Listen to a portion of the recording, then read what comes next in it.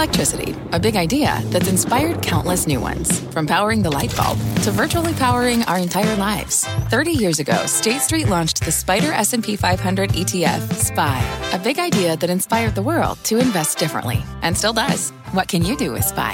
Before investing, consider the fund's investment objectives, risks, charges, and expenses. Visit ssga.com for a prospectus containing this and other information. Read it carefully before investing. SPY is subject to risks similar to those of stocks. All ETFs are subject to risk, including possible loss of principal. Alps Distributors, Inc. Distributor. I'm Melissa Lee, and this is Fast Money. Tonight's trader lineup: Guy Adami, Tim Seymour, Steve Grasso, and Brian Kelly. Tonight on Fast, a blizzard hits Wall Street. Snowflake surging in its public debut. It was the year's biggest IPO, priced all wrong. Plus, maxed out. Congress slamming Boeing in a new report on the 737 MAX. But the stock soared. Could this be a sign that the bottom is in for Boeing? And later, DraftKings taking the crown today thanks to one giant deal. We'll bring you all the details. We start off with the Fed staying put. Jerome Powell signaling to the market today that rates will stay near zero through 2023. Stocks getting an initial pop following the Fed announcement, but reversed course as the Fed chair took questions from the press. Let's bring in CNBC senior economics reporter Steve Leisman. Steve, what was it, do you think, that spooked the markets? You know, it's always hard to know. Maybe one of those sell the news things. I mean, there was a bit of history in the statement where the Fed for the first time put in the statement that new goal is to seek inflation above 2%. That was in the long-term policy strategy, but it had not yet been in the statement. This is the first statement following that change. But look, it was a bit like there was nothing behind it in the sense that in the question that I asked, I said, well, how come your forecasts don't show you hitting the goal, not even in the 4-year horizon here? And the Fed chair didn't really have a very good answer for that. So you would think if you said, I'm going to move this tanker faster, you'd be pushing the throttle down. But the Fed didn't really do that at all. It just said, our intention is to go faster, but we're not doing anything about it. The market might have been disappointed that there wasn't any actual policy substance behind the new policy. Steve, what jumped out at me was the language in the statement, and I don't know if I want to use your metaphor, but the fact that the Fed didn't say that it needs to hit that goal, it needs to hit that speed, but it just needs to be on track to see that inflation target as opposed to sustainably hit that inflation target. And that to me seemed maybe a touch more hawkish because they're saying that being above 2%, we just need to be on track for it. We don't need to actually hit it and sustainably maintain it. We just need to see it.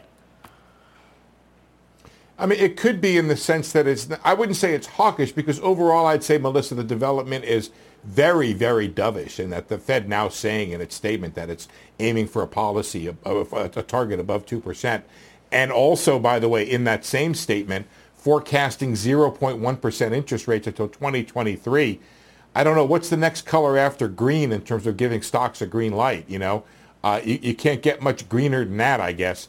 But the idea being that there's not any additional policy. The Fed didn't come out with new QE. It didn't come out with new plans to get there. It's just going to be a bit of the same old, same old. So I think what happened was maybe that new policy didn't really resonate very much in terms of in the market in terms of, hey, this is something new. It's the same old, same old. They're not hitting the old policy, and now they're not going to hit the new one.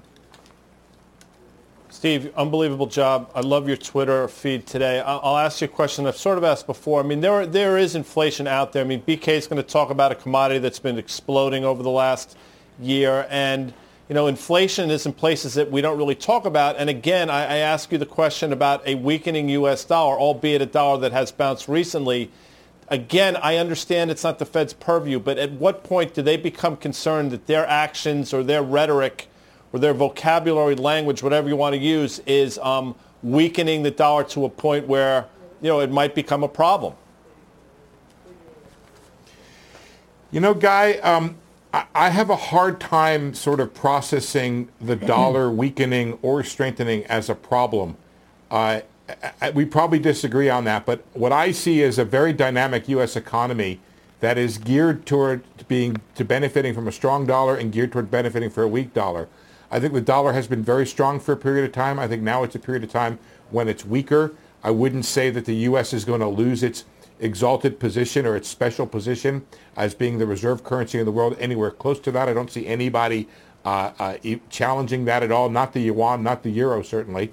So I wouldn't worry about that. I think you're right. It is inflationary, but I think the Fed perhaps wants that. I think there are some companies that are going to benefit from that weaker dollar. I think the U.S. has a heads you win, tails you lose on the dollar because it's the reserve currency.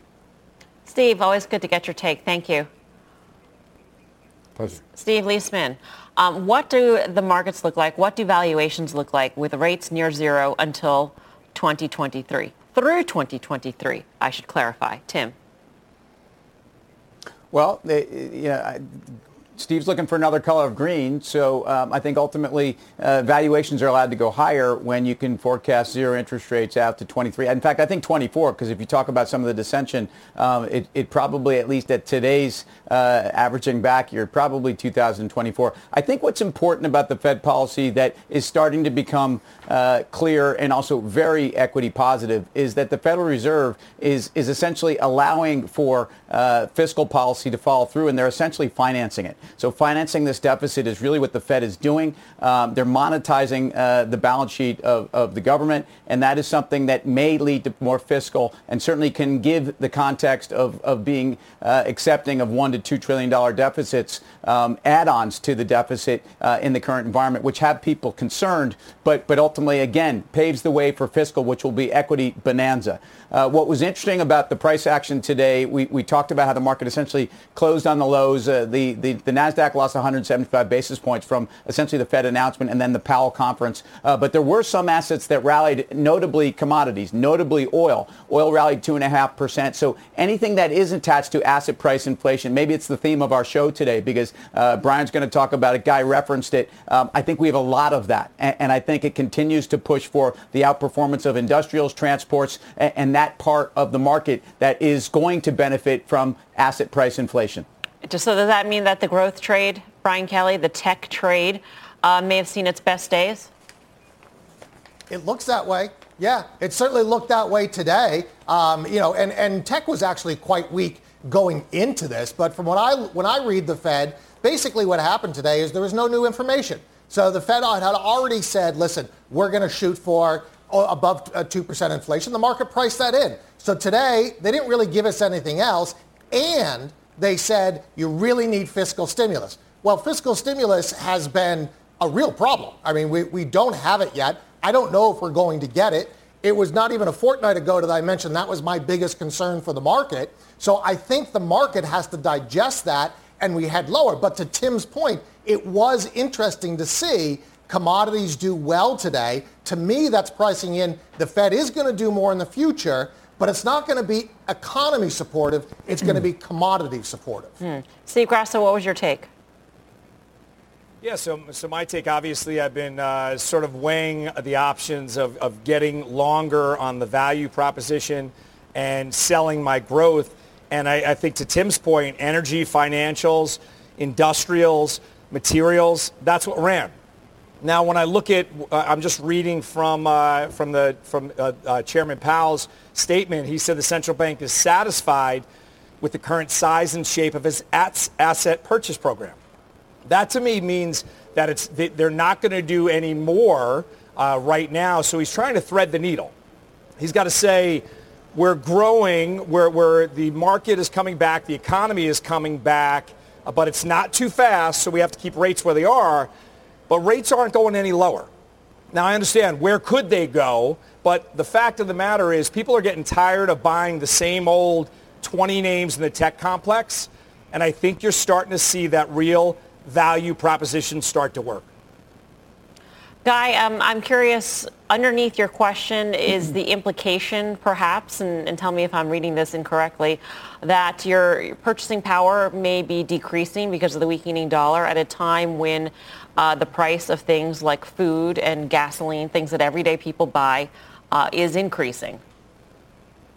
You read it 100% right, Mel. You know, listen, we've been doing this a long time together. You know the way I think. And listen, I don't think I need to say it, but for those watching for the first time, I am no fan of central bankers, and specifically I'm no fan of our Federal Reserve. And whether they acknowledge it or not, their policies have led to a dollar that's been dwindling away over the last few months. Clearly, it's bounced recently. And I think that's problematic. So there is inflation. You just don't realize it's there. If they were to actually measure it with all the different metrics out there, especially a weakening dollar, especially asset prices, especially things that BK is going to talk about later, I would submit inflation is well north of 2%. So as long as they are able to continue to move the goalpost and not having any negative effect on the market, they're in the driver's seat. I mentioned one thing, though, Mel. When the market made an all-time high back in February of, I think, 33.93, if you recall the first time, VIX was trading 14-ish. Now we're obviously at all-time highs. The VIX is almost twice that. That, to me, is somewhat problematic because you've had a ridiculous Federal Reserve along the way, and you have a VIX that's doubled. Something's going on here, and I think it's going to come home to roost sooner rather than later. Tim, it looked like you're gearing up to take issue with Guy's thesis. Well, I actually don't have a lot of issue, and I may be sharing in some of his passion here. I'm not that worried about the dollar, but what I would say is the Fed signaled that everything is free today if you have assets. And I tweeted this out earlier, and it elicited a lot of strong responses on both sides. But mostly, look, if you don't have assets, if you're not someone that can actually take advantage of zero interest rates, this is not your party. And this is financial oppression. And this is eroding the purchasing power of much of our country. And I don't think it's positive. So I'm with Guy. I share the passion. I think this is, this has been great for people that have assets. I think asset prices are going a lot higher. We're going to talk about the housing market and the builder confidence numbers that were through the roof. Housing prices are going a lot higher. Problem is a lot of people can't afford them, and I think that's a major problem in our country. All right, let's talk more about the Fed and the markets. Joining us now is Mike Wilson, Chief U.S. Equity Strategist at Morgan Stanley. Mike, great to have you with us. Thanks, Melissa. Now that the Fed's outlook for near zero rates is formalized through 2023, what does your portfolio look like? Yeah, I think it was Brian who was saying it. I mean, we didn't really learn anything new today from the Fed. They're just reminding us that they're there, and they're going to continue to do their part of, what's needed to get the recovery that we would all like. A couple things stuck out to me in today's meeting. I mean, clearly they didn't give us any formal guidance on QE. I think there was some hope that there may be some more guidance forthcoming there.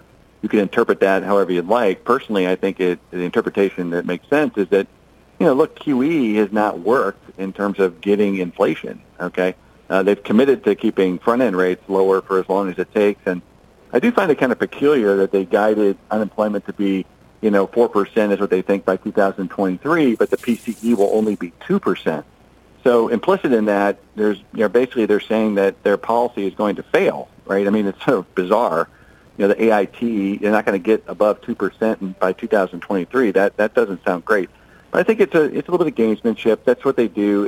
I think as Guy said, I agree. As long as that there's nothing in the headlines that forces them to start tightening, then they can keep playing this game to be supportive. And so that's all good news. I don't think there's anything bad in that. But I think implicit, the bigger message that I see coming from the Fed is that they're not going to be capping yields. Okay, they're shooting for the moon on inflation. They're going to probably end up getting more than they think. And they're not going to cap yields. And so that means the biggest sort of thing for the market that needs to be thinking about right now is that back-end rates could actually surprise us on the upside over the next 3 to 6 months as we continue to see this recovery continue. We're bullish on growth. We're bullish. We think inflation is coming. And that means that back-end rates could move, and that will be the single biggest impact on your portfolio construction that you want to have going forward. And that's how we're set up. We're set up for cyclicals, and we're set up for things that are going to do better in a higher back-end market. You're anticipating, though, much higher volatility through the end of the year. What is the primary driver, in your view, of that volatility? Yeah, well, we're already there. So, I mean, obviously we've already moved volatility higher. And I think the big driver is the election. Anytime you're in an election year, you just get higher volatility. I mean, clearly around the event itself, volatility is pretty well bid. We also have this fiscal deal, which I agree is very important, probably more important than what the Fed is telling us today, because the Fed's already all in. And we don't have an answer on that yet. And then, of course, we still have to get through this second wave that we know is coming. I'm pretty optimistic it won't be nearly as bad as the first wave, and I think we can deal with it. But ultimately, it's uncertainty. So I think we have plenty of events that's going to keep vol high between now and the year end. So, Mike, I agree with you. And when I look at the Fed, where they upgrade the economic cycle and they lower the unemployment and then they keep rates the same, walk me through again, though, because the cyclical play and the value play hinges on higher rates. So you had mentioned the back end of the curve. So can you just explain that again for the viewers? Yeah. I mean, it's really not overly complicated. I think everybody, and by the way, rates investors understand this better than anyone. The only reason why rates are where they are is because nobody wants to challenge the Fed, right? Nobody thinks there's value in a 10-year Treasury bond right now or a 30-year Treasury bond. But they're there because of financial repression, I think, as Tim was saying. And there's a general belief that the Fed wants to keep rates lower. I don't really actually believe that. I think if we get a recovery that's being driven by better growth and maybe some inflation, I mean, the Fed would be thrilled with that. And I personally think they want back-end rates to go up. If it's not, holding back the recovery, that would be very helpful in their ultimate goal of getting inflation, right? Because you can't get velocity in the system with a yield curve that's flat as a pancake. You need steepness in the curve to get the banks creating money to generate that inflation. So I just think folks have gotten lazy here. They don't really see that all the other indicators that we look at are telling us that rates should be higher. And there's going to be a nonlinear move here at some point. And I think it's going to be a sequencing event as we get fiscal, as we get more evidence that we're getting through the virus, and then we get the election. Those three events collectively is going to look a lot like 2016. And we all know what happened in 2016 when the election occurred. Rates shot up. And I think that's going to be the same setup this time. Mike, thank you. Good to speak with you. Thank you, Melissa. Mike Wilson, Morgan Stanley. BK, you agree with that? 2016?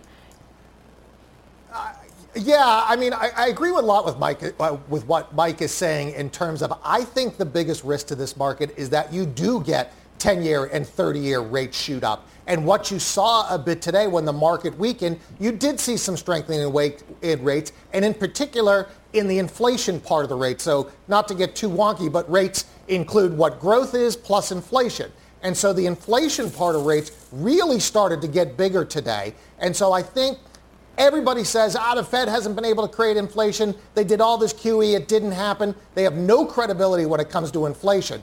When everybody thinks that way, BK wants to be on the other side. And I would argue that I do think we're going to get significant inflation in certain commodities and certain areas of the economy. Right. Let's get to Boeing now. That stock gaining more than 2% today, and this despite a new House report blasting the company for serious failures surrounding the 737 MAX crashes. Let's get to Phil LeBeau, who's got the details on this. Phil, it was a damning report. Oh, very damaging as well, but it's nothing new that's in this report. In other words, Melissa, when you look at this report, and I read it, you come through and you go, okay, that was reported, that was out there. Almost everything has previously been reported over the last 18 months. None of it is good news, and basically what they said was, look, production pressures and faulty design within the software for the flight control system, incorrect assumptions on the part of Boeing, as well as on the FAA. Basically, they blasted Boeing and the FAA. The conclusion of the report sums it up right here pretty clearly. The fact that there were so many technical misjudgments, bureaucratic missteps, and flawed design decisions surrounding MCAS, that's the flight control system, it paints a deeply disturbing picture of a federal regulatory structure in immediate need of robust reforms. That last part there, that is aimed squarely at the FAA and Administrator Steve Dixon, who said, look, we've learned from this. We will make corrective actions when it comes to certifying not only Boeing aircraft, but all aircraft in the future. Don't forget, Dixon, who is a licensed pilot, will go through the new training for the 737 MAX, and he will fly it himself before he signs off on the plane being approved for return to service. As for Boeing and its response to the report, the company says, as this report recognizes, we have made fundamental changes to our company and continue to look for ways to improve. Change is always hard and requires daily commitment, but we as a company are dedicated to doing the work. As you take a look at shares of Boeing, keep in mind that this has been costly for the company on a number of fronts. They've already set aside several $billion in terms of special charges related to the 737 MAX. And Melissa, they have had either cancellations of orders or 737 MAXs taken off the books, totaling more than 1,000 this year. So clearly they have felt an impact from this. But as you asked earlier, when you were at the start of the show, the fact that the stock moved higher today on this really bad news across the board, is it a bottom for Boeing? That is really what I think people are going to be asking. Phil, thank you. Phil LeBeau. When we were reading through some of the details of the report earlier this morning and the stock was trading lower, Guy, you thought that was going to be the trajectory of the stock for the remainder of the day, but here we are finishing the day up 2.5%. What is that saying that you have? Bad news, good price action? Bad news, good stock action. I mean, it's unbelievable unbelievable that you continue to reside in my head. You know, what's funny is, and I will answer your question, what Phil was just describing there is very Leonardo DiCaprio in The Aviator, if you recall, flying his own plane. And by the way, Leo happens to be a huge Fast Money fan, so hello, Leo, number one. Number two, you're exactly right. Bad news, good price action, and that 158 level in Boeing's been the support level. And going back to, if you recall, Total Request Fast Money a week and a half or so ago, one of the questions was about airlines on a day you had really negative news, but the stocks traded higher. And we said the same thing. And look at Delta since then. I mean, Delta very quietly, and Tim can speak to this, is trading up to the last levels we saw in beginning of June when I think the stock traded 38. So, again, to sum up that question, it's a really good sign for Boeing if you're trading the name. Yeah, as a shareholder, Tim, what do you think?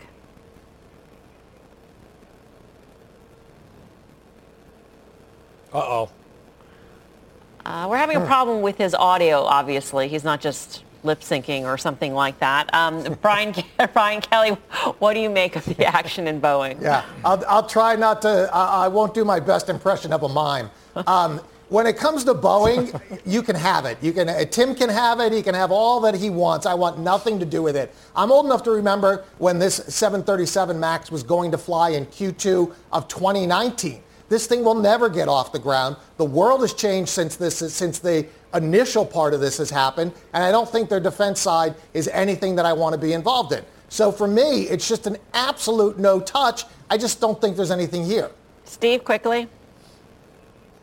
Yeah, I'm going to say I'll take what BK is selling here. I think Boeing, on a technical basis, Guy covered, bad news, good price action. I think this thing can probably ratchet up above 200 in pretty short order. If you overlay all the airlines, all the charts look similar, and there's a lot of news flow that's starting to be constructive.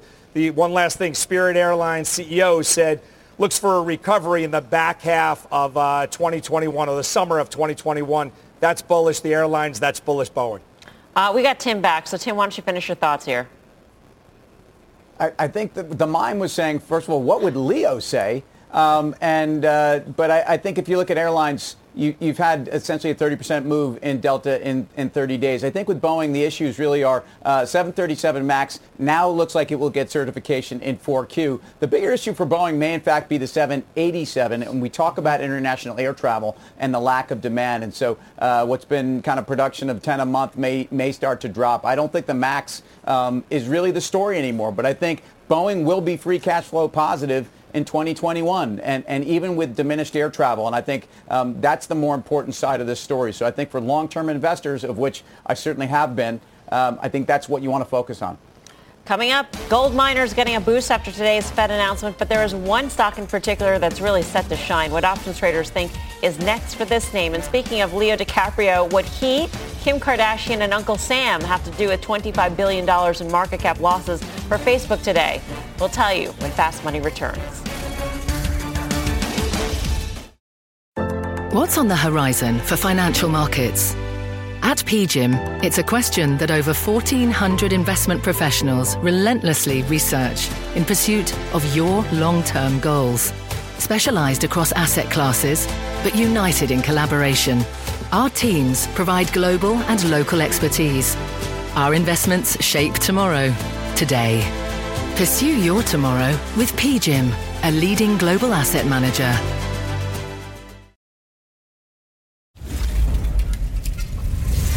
Welcome back to Fast Money. Check out shares of Facebook under fire today as the social media giant deals with a boycott in a possible antitrust lawsuit. Let's get to Julia Borson, who's got the details. Julia. Well, Melissa, the FTC has been working on its investigation into Facebook since last June, and now the Wall Street Journal is reporting that the agency is gearing up to possibly file an antitrust lawsuit later this year after investigating concerns that Facebook's been using its position to stifle competition and examining its acquisitions of potential competitors. We got a no comment from Facebook as well as from the FTC on this report, But that still raises the question, what could come next? Well, a majority of the 5-member commission would have to vote in favor of the suit. Then potential remedies could range from breaking off a piece of the company to a fine to restrictions on Facebook's operations. Then to mandate any changes, the FTC would have to prove that Facebook violated antitrust law. Now, this conversation comes as a dozen of top celebrities on Instagram abstain from posting on that platform today in solidarity with the hashtag #StopHateForProfit campaign. The participants, including Kim Kardashian with 188 million followers and Katy Perry with 107 million, are posting messages this week about how they think Facebook could address hate speech on Facebook and Instagram. Now, Kim Kardashian posting yesterday, quote, that she can't sit by and stay silent while these platforms continue to allow the spreading of hate, propaganda, and misinformation. NAACP CEO Derek Johnson saying, quote, it speaks volumes that there is now widespread concern about Facebook's complacency. The NAACP, of course, is one of the organizers of Stop Hate for Profit.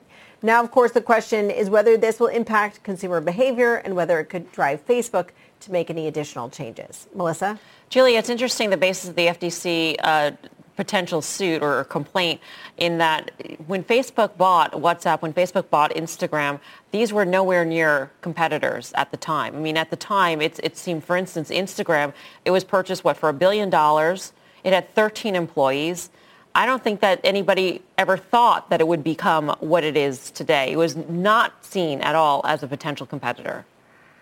Well, absolutely. And Melissa, it's worth pointing out that the FTC approved both the acquisition of Instagram and the acquisition of WhatsApp. And Facebook has argued repeatedly that it's because these companies were part of Facebook, that because that they had the investment of a giant like Facebook, that they could grow to the scale and reach that they are now. And interestingly, Facebook has, been focused on integrating the back end of those apps, allowing people to message between them. And they would say these things don't exist in a vacuum and never would have gotten to that scale if they had been left as standalone startups. Julia, thank you. Julia Borson with all the details here.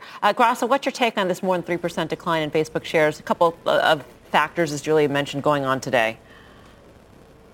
Yeah, so I'd be worried about the antitrust, but not so much because we know that they have shirked that off in the stock price. But we've done this boycott before. As long as ad dollars continue to funnel in, because they have a limited amount of options to go for the big bang for their buck, you're going to see this thing trade up. We had this issue in July, and the stock traded up 32%. I'd be more worried about the rotation out of growth and into value versus antitrust or boycotts in Facebook at this point. If you believe that this rotation is going to happen, though, Guy, I mean, is that even more reason to get out of Facebook shares? I mean, if you're going to weather the storm, so to speak, in a growth name, why weather the storm in a growth name that might be fighting the FTC at the same time, as well as other regulatory agencies? No, it's a fair question. And the pushback would be because valuation is still reasonable. And to Steve's point, advertisers aren't going anywhere. And think about the word Julia used correctly, by the way. She said all these people were abstaining from. I mean, think about that. The use of that word tells you everything you know about the power of the actual platform. Again, I loathe everything about Facebook except the stock. And if you have a chance to buy it at $245, which if you remember, that's where we fell from when Procter & Gamble announced and all the advertisers announced they were fleeing, I guess, back in June. Stock traded down to 206. That 245 level, which was resistance, becomes support. I don't know if you're going to see it, but that's the level you get into what's probably an October 16th or so earnings release. I mean, the one-day boycott may, Tim, give you a little bit more time on your hands because you've got less to go through in your Instagram feed, but it's hardly a dent when it comes to Facebook and its revenues, just as the 1 month boycott and even for the rest of the year boycott of some major companies, hardly a dent in Facebook's revenues. Yeah, I mean, look, Guy and I spent most of the day talking about the Cardi B Offset breakup and just, some of those issues there. But, look, these Instagram protests on some way perversely highlight just how powerful these platforms are. So Steve brings up, I think, the more important point. I think Facebook was off 3% because Apple was off 3%, because the triple Qs were off 2%, because you had this dynamic here where everything is holding just above the 50. These had massive moves. If I'm a trader, that's exactly what I'm worried about today. And unfortunately, the social issues and the highlights to some of the policy that's coming under protest, I don't think are going to change. We've seen this before. And again, Facebook is not letting commercial interests impact actually how they run their policies. They've made that very clear. Love them or hate them. That's what they've been doing. I don't see it changing. All right. We got much more Fast Money coming your way. Here's what is coming up next. A record-breaking IPO. But who's really cashing in on the big surge in shares of Snowflake?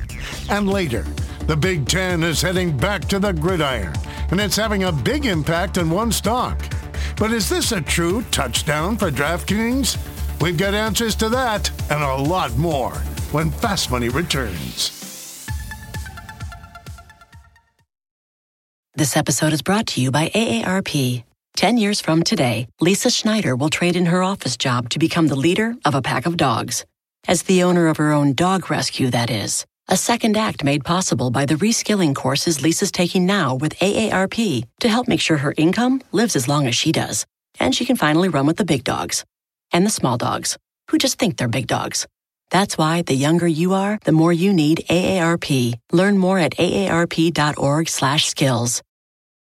Wouldn't it be great to have all your investment and retirement accounts in one place? Yahoo Finance, our sponsor today, makes it easy. I use it to put my investment account and 401k accounts into one hub and get expert tips that help me confidently manage my money. For more than 25 years, Yahoo Finance has been the brand behind every great investor. Whether you're a seasoned investor or are looking for that extra guidance, Yahoo Finance gives you all the tools and data you need in one place. They're the #1 finance destination, producing a holistic look at the financial news cycle, including breaking news, original editorial perspectives, analyst ratings, independent research, customizable charts, and so much more. Securely link your brokerage accounts for a unified view of your wealth, including 401k and other investments. A comprehensive perspective is what sets apart great investors, and it's how Yahoo Finance ensures you have the insight to look at your wealth in its entirety. For comprehensive financial news and analysis, visit the brand behind every great investor, yahoofinance.com, the #1 financial destination, yahoofinance.com. That's yahoofinance.com.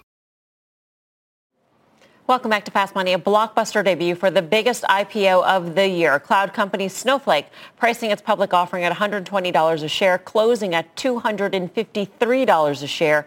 That is a gain of 111%. But this isn't the first time we've seen a monster move in a public debut. Let's get to Bob Pisani with more on that. Bob.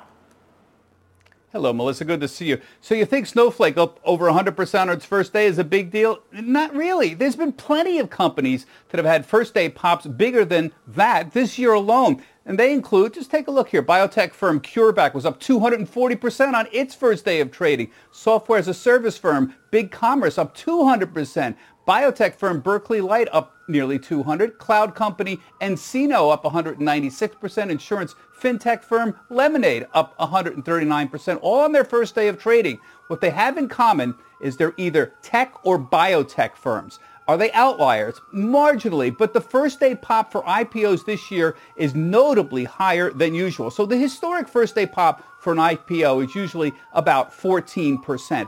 That's historically, but not this year. The average first day pop in 2020 is 36%.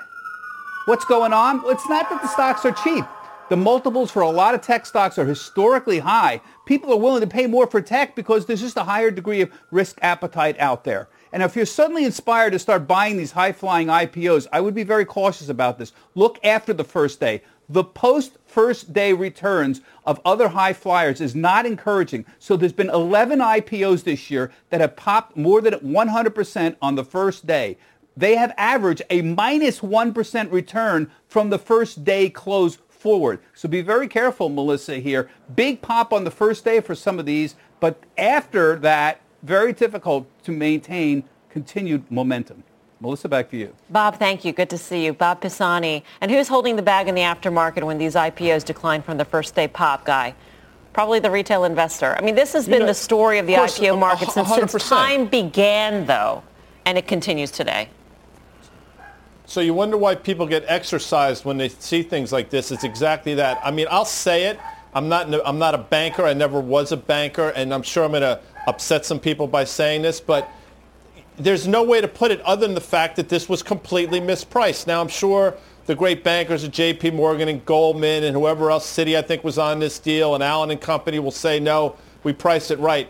You can't tell me that a company that has a $70 billion market cap, which opened at priced at 120 and tripled almost in price and had to be halted at some point today for price volatility, was priced right. And the people watching saying, how is this not a rigged game? I get it. It upsets me as well, but that's the way the business works, and that to me is problematic, Mel. Why does it upset? I mean, what's the problem, Tim? They thought it was valued at something. Investors in the market thought it was something else. I mean, that's the way the markets work, right?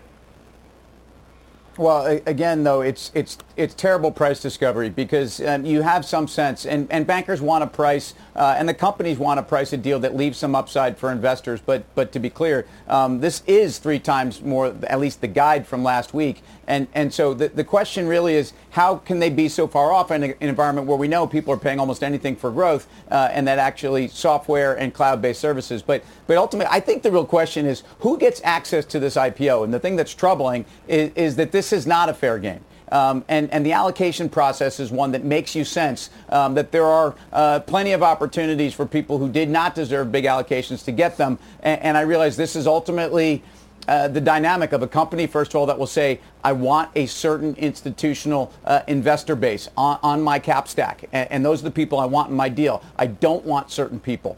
Retail investors typically are not the group that companies want. There's a perception that they're going to be in there flipping those stocks faster. The reality is that there's a lot of hedge funds that probably flip this thing aggressively today. So again, to me, my issue is with the allocation process, and that it's not a fair process. Maybe it's not supposed to be. Ask the bankers that, because I think that's what this comes down to. To be fair, there are some companies that actually say in the allocation that they want a certain amount to go to retail trading firms like a TD Ameritrade for those firms to then dole out to retail investors. But Grasso, I think Tim brings up a good point in terms of the average first day pop being 36% this year. That really shows you what this market is these days, the search for growth, and what investors are willing to pay for that growth. Yeah, and also you have to factor in we're in a different environment. So the offering price is different than the opening price, and all of that is based on interactions with institutions, trying to figure out supply demand, while everyone is filming from a Padcast or from an iPad in their home. So it's very different than last year. It's very different, the whole IPO process. Having said that, it really speaks to the reach for growth.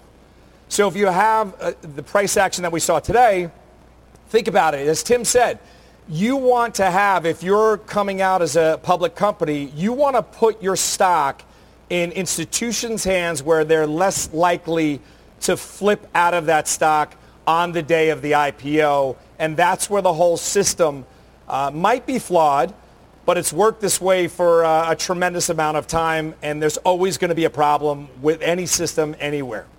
All right. Coming up, a building boom. The home construction sector soaring to new highs again today, but is there a hidden risk that could take the foundation out from under it? We'll bring you that trade when Fast Money returns.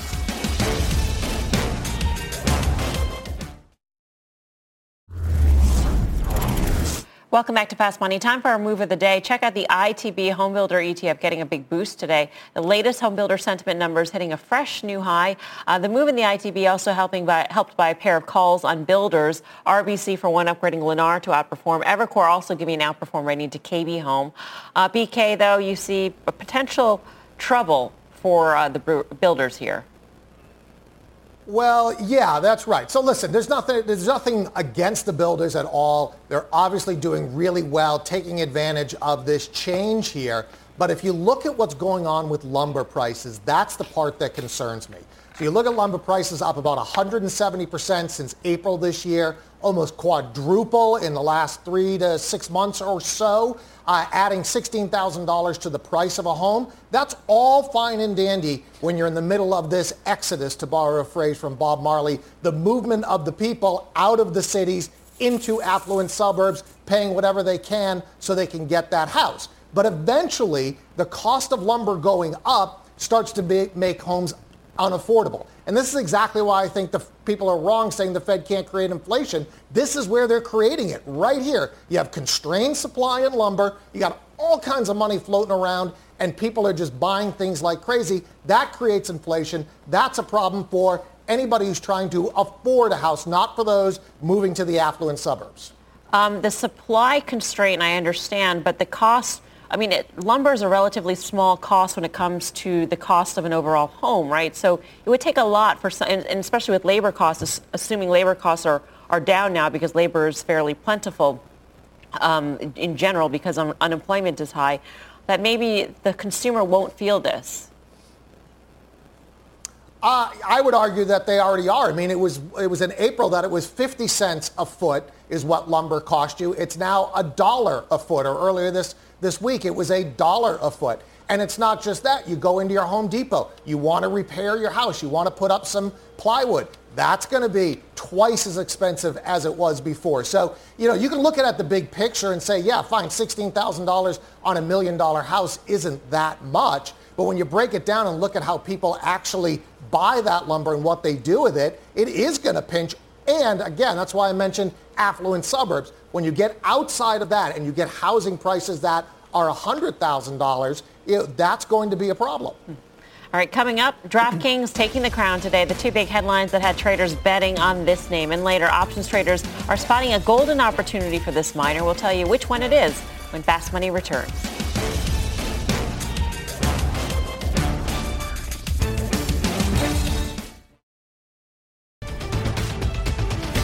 Welcome back to Fast Money. We've got some breaking news on TikTok. Kayla Tauscher's got the story. Kayla. Melissa, President Trump addressing TikTok at a briefing that is still ongoing at the White House right now. He was asked about the status of a deal, and he said that he's expecting to be briefed by his advisors tomorrow morning and that he has not signed off on any deal just yet. He did say that for national security concerns to be addressed, that it needed to be a 100% deal, and that if reports are true about the structure that would allow ByteDance to retain a majority stake, then that would not be okay with him. He also was asked a question about whether the U.S. Department of Treasury would in fact be getting a cut of the deal proceeds.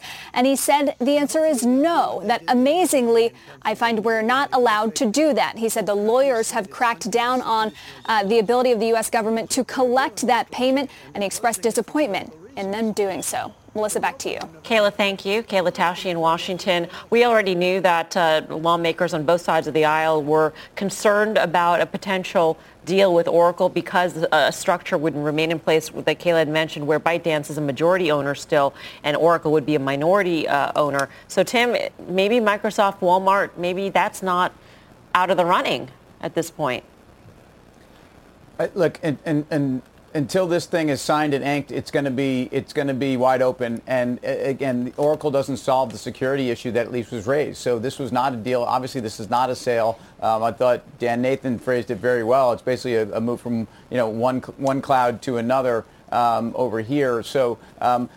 Yes, and I want to be clear, though, on investors that are investing in Walmart. You're not investing in Walmart because this deal gets done. And therefore, this stock shot up to 145-ish as it seemed like they were the front runner along with their partner, Microsoft. I think the Walmart Plus story is part of a longer-term move that increases the valuation for this company, whether they get TikTok or not.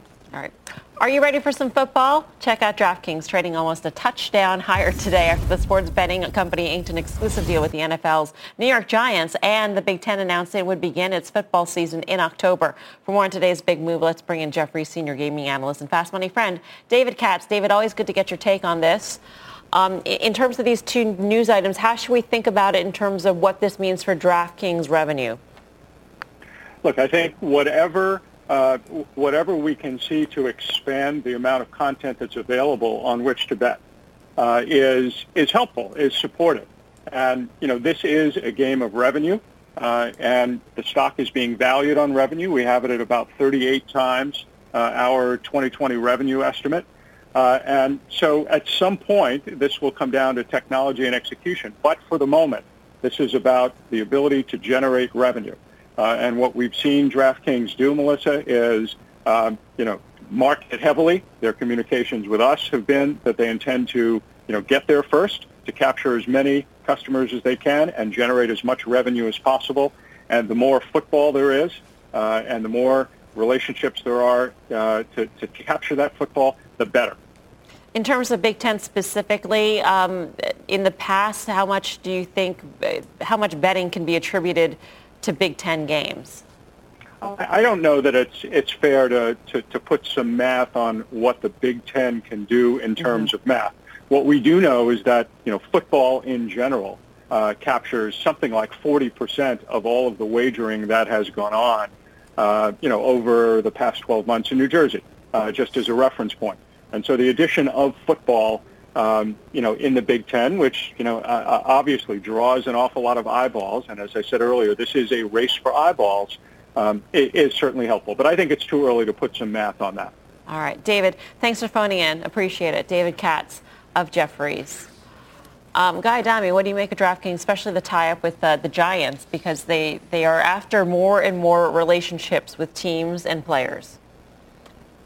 Well, as a Giant fan, it's clear that DraftKings is starting from the bottom and moving their way higher. But, it's a good development. This is one thing we have said, and this is not Monday morning quarter. I'm just saying. We have said for a while now that they could stop sports tomorrow and you still buy DraftKings. And I'll stand by that. And maybe it's stretched now, but I do think the stock goes higher. And I'll say one other thing.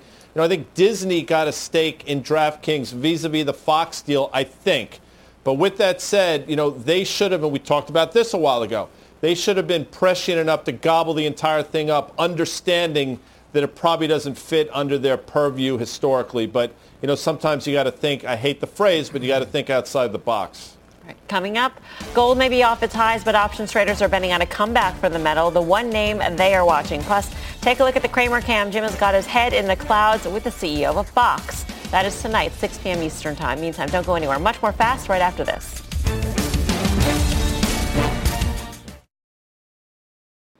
Welcome back to Fast Money. The gold miner's ticking higher after the Federal Reserve said it has no plans to raise rates anytime soon. Over in the options market, traders are betting on a breakout for one name.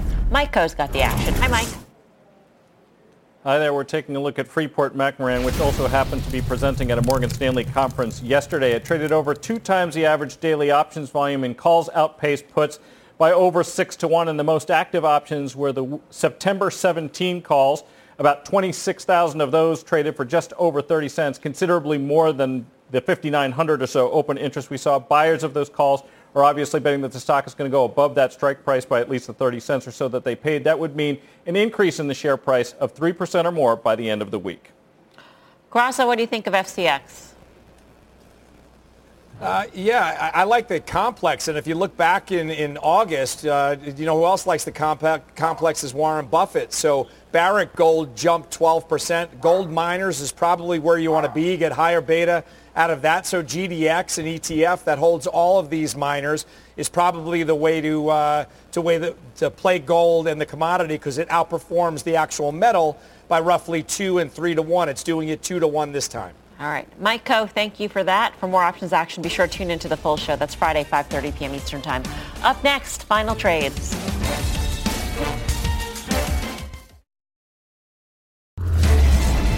Time for the final trade. Tim Seymour. Copper, Southern Copper. Steve Grasso. TSE, it's breaking out. Buy. Beakers. Oil, Texas Tea by XLE. Guy. Letter C, Mel. Thanks for watching Fast. Mad Money starts right now.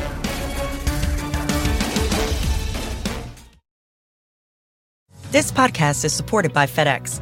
Dear small and medium businesses, no one wants happy customers more than you do. That's why FedEx offers you picture proof of delivery, packageless and paperless returns, as well as weekend home delivery to 98% of the U.S. on Saturday and 50% on Sunday. See the FedEx service guide for delivery information. FedEx Ground service is also faster to more locations than UPS Ground. See what FedEx can do for your business. Absolutely, positively FedEx.